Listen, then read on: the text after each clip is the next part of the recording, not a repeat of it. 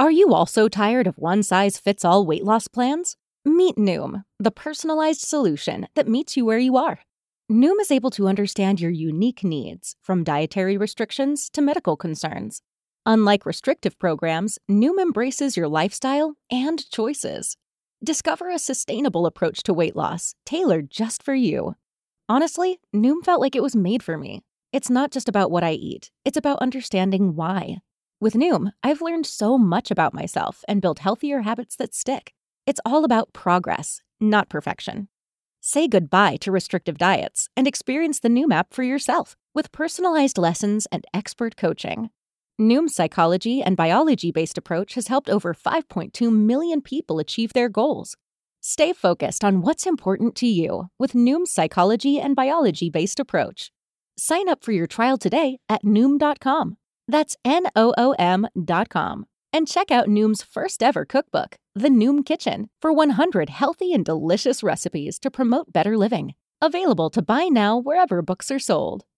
Welcome to Talking Mopars, episode number 41. On today's show, we have Project Car of the Week, High Performance Parts listener stories, and then we're going to have a discussion about a car that would be considered a Mopar unicorn, one of one, the 1970 Chrysler Hurst 300H convertible. We're going to learn all about it right here on today's show. So without further ado, if you are a Mopar enthusiast, then you are in the right place. Don't go anywhere. You're tuned into the best Mopar enthusiast-driven podcast on planet Earth. And I'm your host, Chris Albrecht, better known as the Mopar Hunter, and this is Talking Mopars.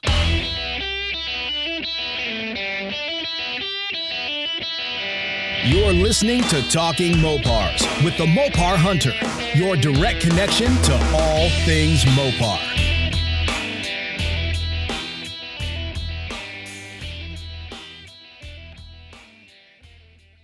What's up, my friends? We are back for another episode of Talking Mopars, and before we kick things off, I just want to talk about something that kind of bothered me a little bit. It left a sour taste in my mouth, if you will.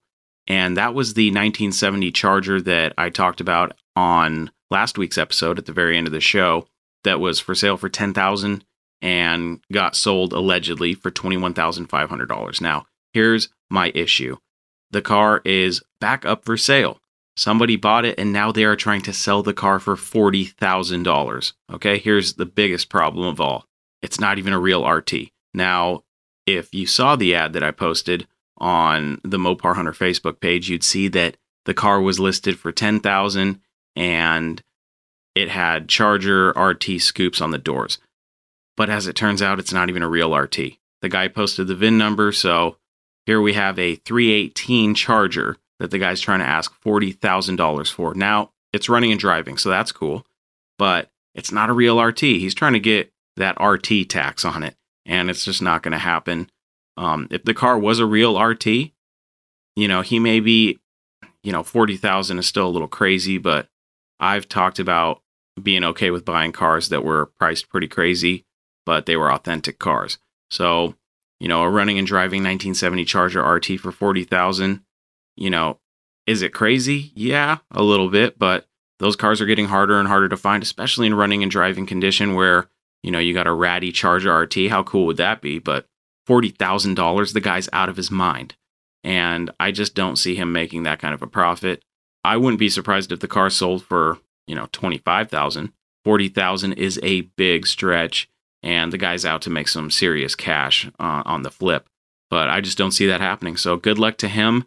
I really had hoped that somebody who was going to take the car and revive it was going to get it, but no such luck. I know that myself and others all had hoped that, a real enthusiast would get their hands on the car. Maybe it would turn into a father-son project or something like that, a family project car.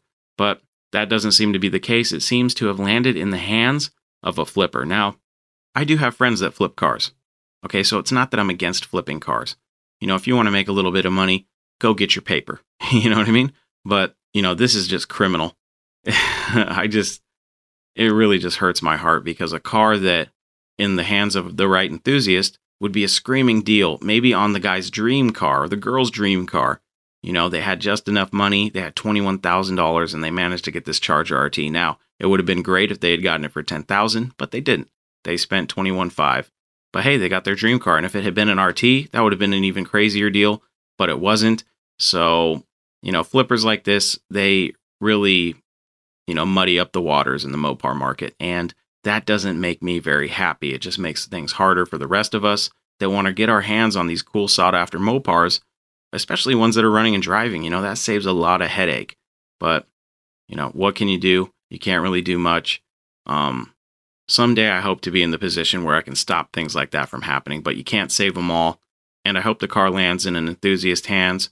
But for $40,000, I just don't see it happening. I think the new seller is going to sit on it for a while, unless there's somebody out there with really deep pockets that really wants a Charger that's not an RT. But 40 grand, that's a little insane. But enough about that crazy guy flipping the car. To all the flippers out there, hey, I understand. It's a business. I get it. But there is a fine line between making a profit and not knowing what the hell you are doing. This guy clearly doesn't know what he's doing, unless he's looking for a sucker, which that's kind of scammy, and I don't like that. I don't appreciate that at all. And karma's going to get that guy. But we have other more important things to talk about here today on Talking Mopars. So let's get this show on the road.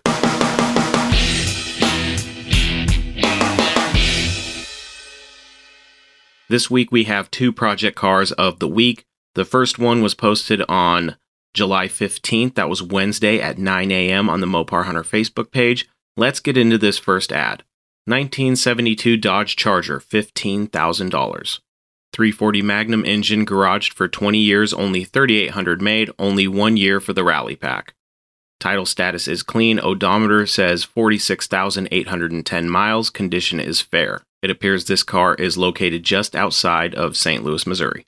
Alright folks, what we have here is a 72 Charger with the rally option package. And if you didn't know, in 1972 Chrysler stopped producing the RT, the Super B, and the 500 models, and basically they just created the rally package. So they simplified everything. And this car is pretty solid. It's yellow, it's got the Bumblebee stripe, it's got a 340 small block, and it looks pretty straight. I can't really see much of the interior. The carpet looks faded. It is a console shift automatic, so that's cool. It's got some aftermarket gauges and an aftermarket tape deck, it looks like. But the seats are covered, so you can't really see the condition of those. But overall, if this thing runs and drives, then this is a pretty good buy. $15,000, you get a solid car, and these 71 and later B bodies sometimes are hard to find parts for. So it's nice to find something complete. And, for $15,000, hopefully you have a numbers matching engine and transmission. That's always a plus. But I think this car has a lot of potential, and I like it. Over the past few years, I've actually become more fond of the 71 plus B bodies. I really like them. I like the Chargers. A lot of people are a little reserved on the Chargers after 1970, but I like them. And, I'm a big fan of the Roadrunners. If I could find a Roadrunner, a 71 or a 72, I'd be really happy. But, Chargers are cool too. They're great cars because you can still get them for reasonably cheap. A lot of them you can get that are complete and that run and drive because they're not as sought after as the 1970 and anything before that. So I do think they make great project cars. They're awesome Mopars, and this one seems like a good buy. The ad was pretty vague, but hey, you get a clean title, $15,000. We're going to assume that it runs and drives, and we're going to assume that it has a numbers matching engine and transmission. So with all that into consideration, I think $15,000 isn't a bad deal. Maybe you could get it for $12,000. Who knows? But I think it's a good option for somebody who doesn't have a lot of time or space or money for that matter to restore a car completely, and they just want something that they can just jump in, turn the key, and have fun with, and maybe, throw some day 2 stuff at it along the way, and just enjoy it. Go cruising. Have some fun. Take it to a cruise night. I think this is a great car for that. The paint looks pretty clean, and, overall, I don't see a lot of rot on this car. It needs work, but nothing crazy. I mean, it's got a cracked dash, faded carpet. I'm going to assume the seats are a little tore up, but, nothing on this car is missing anything that is hard to find. So that's always good. It's got a Bumblebee stripe on it, so that's cool. Under the hood, it needs a little bit of work.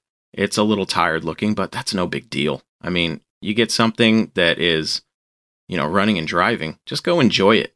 The seller claims only 3,800 were made in 1972 of the Rally package. Actual production numbers for 1972 Chargers were 75,600, and as far as the Rally package go, something like 4,351 Rally package Chargers were manufactured, and 3,891 of those were hard tops. So we'll give the seller a pass on his massaging of the numbers a little bit. So now you know the truth. Only a little over 4,000 Rally package Chargers in 1972 were actually produced. But I think this is a good buy. So anybody out there that has $15,000 in their pocket, maybe $12,000, you might be able to get this car for $12,000 cash, maybe even $10,000 cash. Who knows? But my point is, cars like these are great because you don't necessarily have to throw a bunch of money at them to get them on the road and enjoy them. So, it doesn't look like under the hood has been modified extensively or anything like that.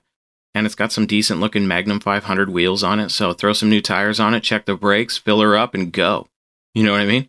But this thing looks good. I say $15,000 is a good buy. If he doesn't want to budge on the price, hey, if its numbers matching, then go for it. The car looks solid, and for $15,000, I'd buy it most definitely. I'm curious to see if it's the original paint and what's underneath the paint if it's not original, because I don't see a lot of rot on this car. As a matter of fact, the quarters look solid, the rockers look solid.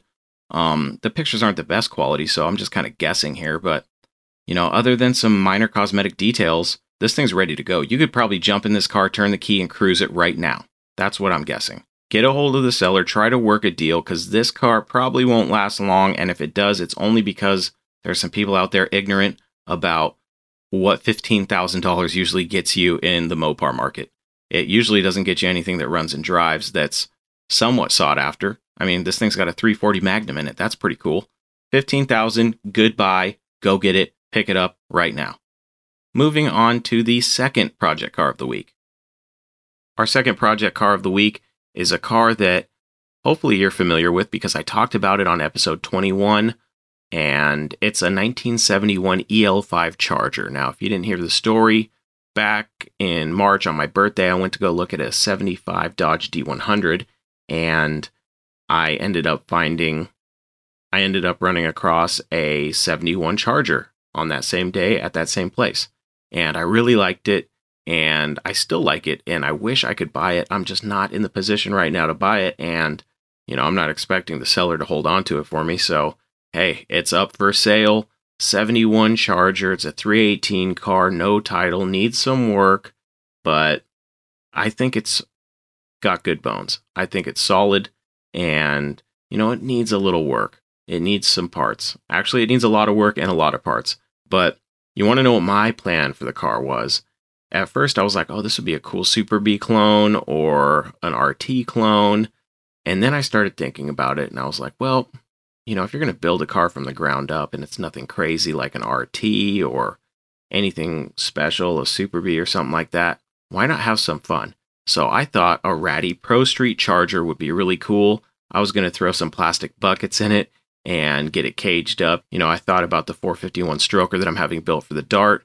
I was like, maybe I'll just put the stroker in the Charger, and then I'll build the 5.7 Hemi I have for the Dart, and then I'll just find a V8 for my truck. But ultimately, I realized that I'm just too knee-deep in my Dart and my truck right now to take on another project. Now, that being said, if you want to see me take on another project, a 1971 Dodge Charger in EL5, and see me turn it into a ratty Pro Street machine, then by all means go to TalkingMopars.com, go to the store, and buy a t-shirt, buy a sweatshirt.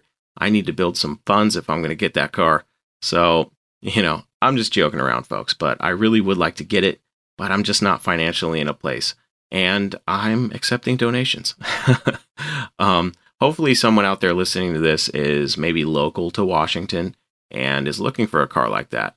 And it's going for $1,000. So if you got $1,000 and you want to go get that Charger, and come up with something cool, maybe you need a race car and you just need a shell. I like ratty cars. I like them scarred with bumps and bruises. I think they're cool.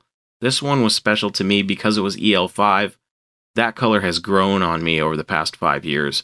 And I've seen it on a lot of different things. My favorite car I've ever seen EL5 on was a 69.5 A12. I saw that car in person. Beautiful car. and I think it's really unique, and it's a cool color. But like I said, I really wanted to build a ratty Pro Street car, but it's just not in the cards for me right now, unless you guys want to help me out with that. But I'm not expecting you to, and I really do hope the car goes to a good owner, somebody who's gonna, not chop it up. I know it doesn't have a title, but I don't know. There's just something about that car that, I don't feel like it deserves to be chopped up. I think it could be brought back. Something really cool could be made from it, and I hope somebody out there does it. If not me, hopefully one of you. I posted it on the 17th. That was Friday, and, it's still up there. It's still for sale. Go get it, all right? No Mopar left behind.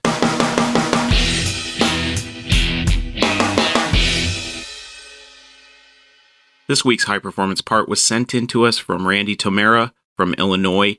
He says, "Hi Chris, first off I want to say how much I love the podcast. It is so awesome to have a podcast solely focused on my favorite subject, Mopars.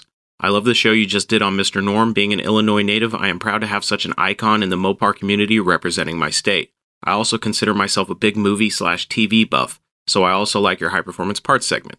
I'm not sure if you are aware of this one yet, but in the 2012 movie Dark Shadows, there is a beautiful 1970 Plymouth Cuda convertible. The car belongs to the movie's villain, but is still a pretty sweet car. Hope you and your family are doing well. Looking forward to the next episode. Take care, Randy Tomera." Hey Randy, thanks for sending in your contribution to High Performance Parts. I appreciate it. This car is actually really cool. I had no idea it even existed or that it was in this movie. So what we have is a 1970 Cuda convertible, and it's either a real Cuda convertible or a very, very high quality clone. Now, here's the only stuff I know about the car. The car is currently in the United Kingdom and has now been converted to a Hemi Cuda with a shaker. That's most of the information I could dig up on the car. Some other information I was able to find from the same source is that it could very well have a twin, or the same car was posted for sale and it's apparently a true Cuda, matching numbers, and was originally lemon twist but was repainted E5 Rally Red. It was also a 383 4-barrel car, and if it's the same car, then it's a numbers matching car, or at least it was before it was converted to a Hemi Cuda. So that's all I could gather on the car. Really cool, really nice car. I mean, even if it's a tribute, it's beautiful. It's got the hood pins, and, who doesn't love a Cuda convertible? You know what I mean? Cudas are cool no matter what year they are. So, very neat car. Thanks again for contributing to High Performance Parts, and thanks for listening to the show. I hope your family is doing well. That was High Performance Parts.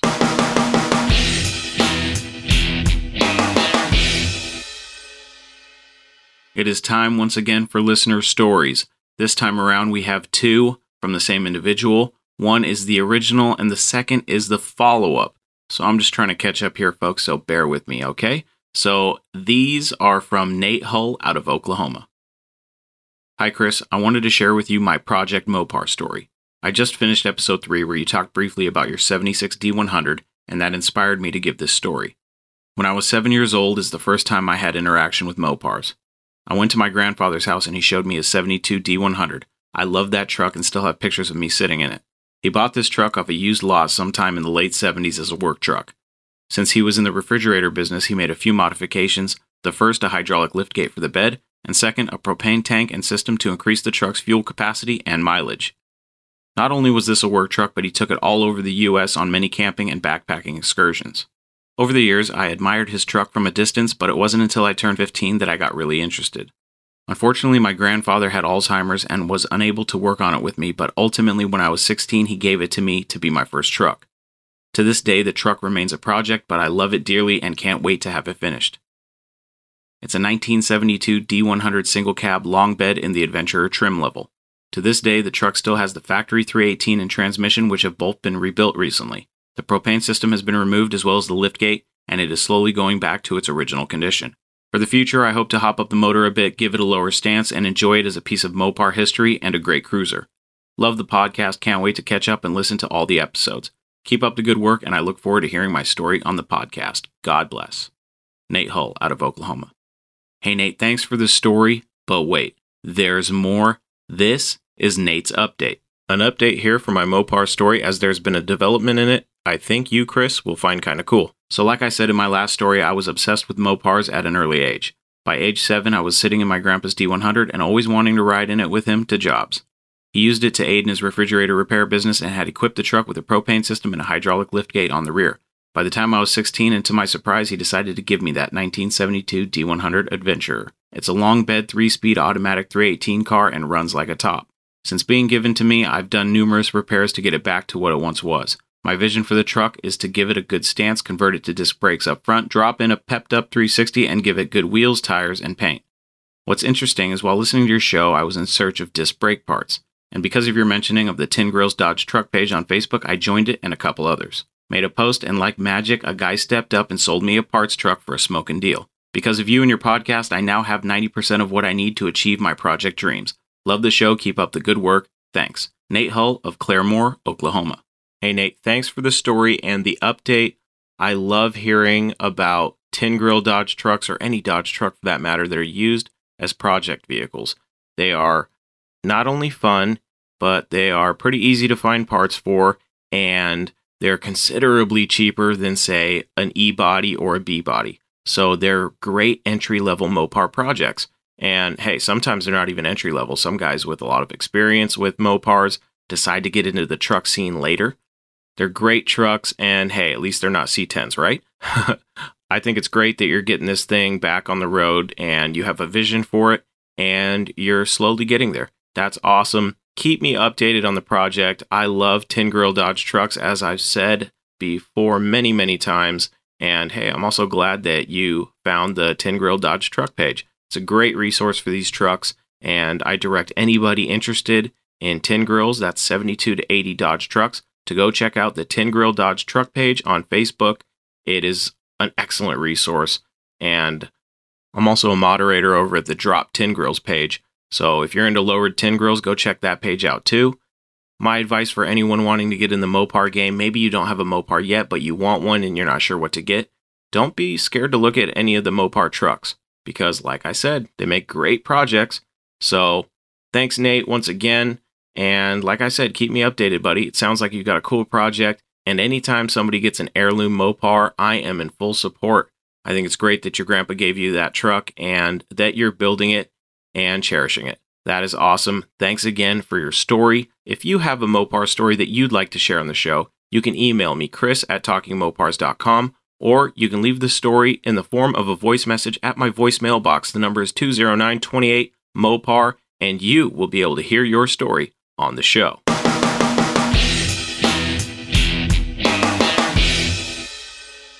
Gather round, Mopar enthusiasts. It's time to learn a thing or two as we drop some knowledge on the 1970 Chrysler Hearst 300H convertible. Let me preface this segment by saying that I've seen this car in person, and I've done some research on it, and I've even spoken to the current owner. So I'm confident in saying that what I'm about to tell you is all 100% fact. Okay? So I know there's a lot of rumors going around about this car, and a lot of people are talking about it, and some people don't have the full story. They don't know exactly what they're talking about. So I'm here to clear the air on the 1970 Chrysler Hearst 300H convertible, okay? So here are the facts. The car is one of one. It is a Mopar unicorn. There is no other original Chrysler Hearst 300H convertible. There's only one real one. The rest of them are tribute cars, okay? Out of all 1970 Chrysler Hearst 300s, there was one convertible out of 501 made. So there are 500 coupes and one convertible. Now there's been rumors of a second car. 2 were originally scheduled for production, but only one was actually built, and it was built as a public relations car. All Chrysler Hearst 300s were built super late in production, and that late production limited Chrysler from doing what they originally intended to do, which was install 426 Hemis and Hearst auto-stick shifters in all of them. This convertible was equipped with a TNT 440, 375 horsepower, and it did in fact have a Hearst auto-stick shifter. It was actually the only Hearst 300 that actually had a Hearst auto-stick shifter in it.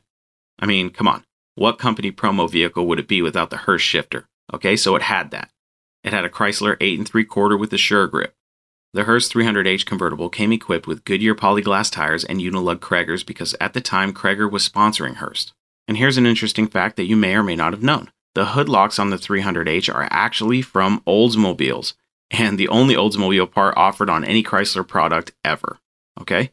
So those are the basic facts about the 1970 Chrysler Hearst 300H convertible. It is a very cool car. Unfortunately, it does not have a Hemi, but it also does not have a column shift automatic. It has a Hearst auto shifter on the floor, and it is absolutely 100% real. I've heard a lot of different controversies. Some people were asking about the pictures and the different placement of the logo on the quarter panel. Well, we found out that the originals were actually magnets, and they kept getting stolen. So, to solve that problem, Hearst actually painted them on. There's been some controversy about the car. A lot of people say it's a clone, that it doesn't even exist. Let's put all that to bed right now. The 1970 Chrysler Hearst 300H is very real. It's one of one. Okay? End of story. It's owned by a guy named Trev. Cool guy. I really want to get him on the show. I spoke with him, and hopefully he'll be a future guest.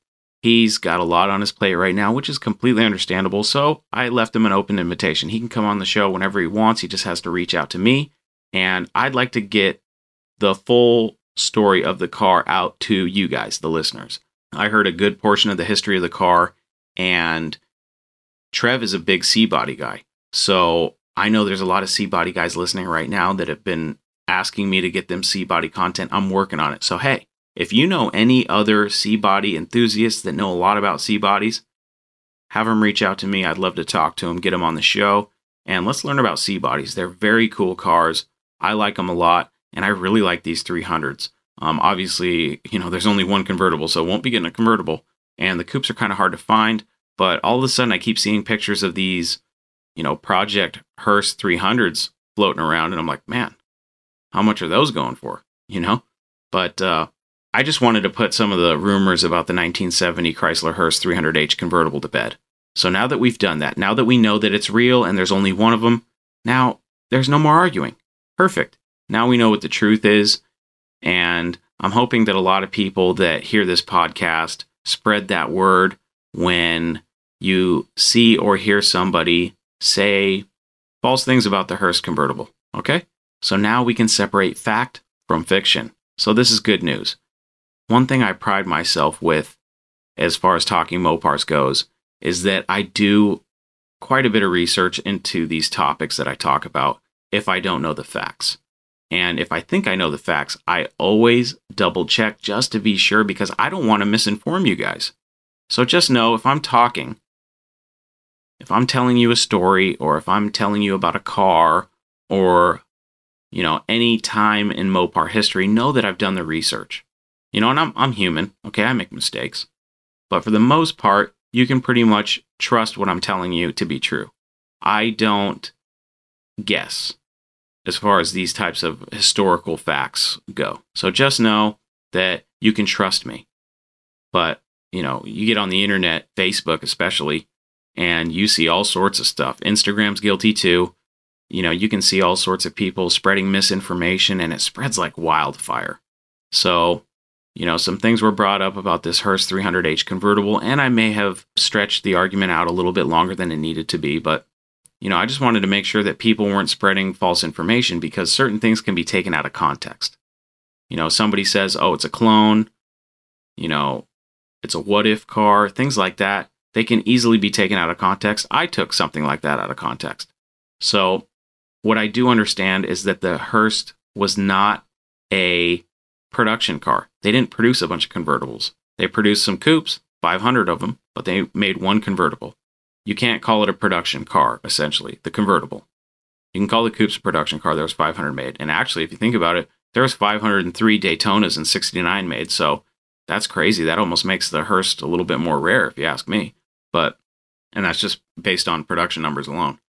But very cool car, like I said. And I'm just happy to finally get this information out there. So if you ever hear somebody or see somebody spreading false information, just be sure, you tell them, actually, that's not true. Politely correct them. That's the only way that we can, try to stomp out some of these little fires that happen with this misinformation out there, So it's all in the sake of learning, and it's all in the sake of keeping Mopar history alive and factual. Because, so I don't know about you, but I get annoyed when somebody says something that's absolutely incorrect. And I don't want to sound like a jerk and correct him, like I'm Mr. Know-It-All, because I'm not. I am 100% not Mr. Know-It-All. There's 1.5 million more people that know more about Mopars than I do. I'm a student to Mopar culture. I say it all the time. So, and if you're here, maybe you're a student of Mopar culture, and maybe you're relying on me to give you information or to teach you things. And if that's the case, I want to make sure I do my research. I want to do my part in making sure that I give you accurate information. So just know that you can count on me. But thanks for listening to this little segment on the Hurst 300H convertible. I'm happy to get this off my chest. I really want to get the current owner on and pick his brain about the car and really get into the history, because a lot of people are like, oh, show me proof. And I think if you hear this story, you'll understand that it is absolutely true. And the car's been documented. So if you're still a doubter, I don't know if I can help you, but I would like to. What do you want to know about the car? I have direct contact with the owner, and I can answer any questions about it. So if you have any questions, reach out to me, ask me, and I'll get a hold of the current owner, and we'll see if we can clear the air on any other issues that are brought up about the car. But my bottom line is it is real, it is one of one, and it is a Mopar unicorn.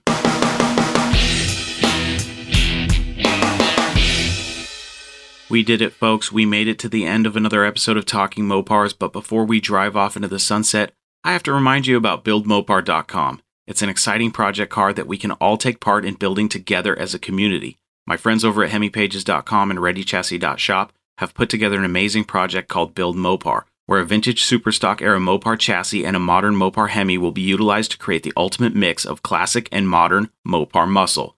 The car will be built based on votes by us, the Mopar community. For the first time ever in Mopar history, we will all have a vote in what Mopar will be built and how it will be built. This project will be supported by the biggest names in Mopar performance and will be tested and competing at the Modern Street Hemi Shootout in 2021. We want you to participate. Your vote matters. So join me and the rest of the Mopar enthusiast community and cast your votes on BuildMopar.com. By the time you hear this, we already know what car is going to get built, and it is a 1968 Dodge Dart built in tribute to the Hurst Superstock Hemi Dart of 1968. You can still get your vote in for all the other aspects of the build. Just go to BuildMopar.com. There you have it, folks. Another episode of Talking Mopars is in the books. For more information about this podcast or to listen and subscribe to the show, please visit TalkingMopars.com. And don't forget that you can send me your stories, questions, comments, complaints, suggestions, and everything else on your Mopar addicted mind to Chris at TalkingMopars.com, or leave me a voice message on my voicemail box at 209-28-MOPAR to hear yourself on the show.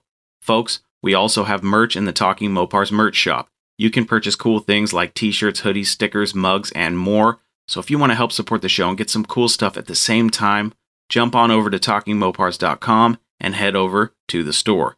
That's it, my friends. Until we talk again, I am your host, Chris Albrecht, and that was Talking Mopars.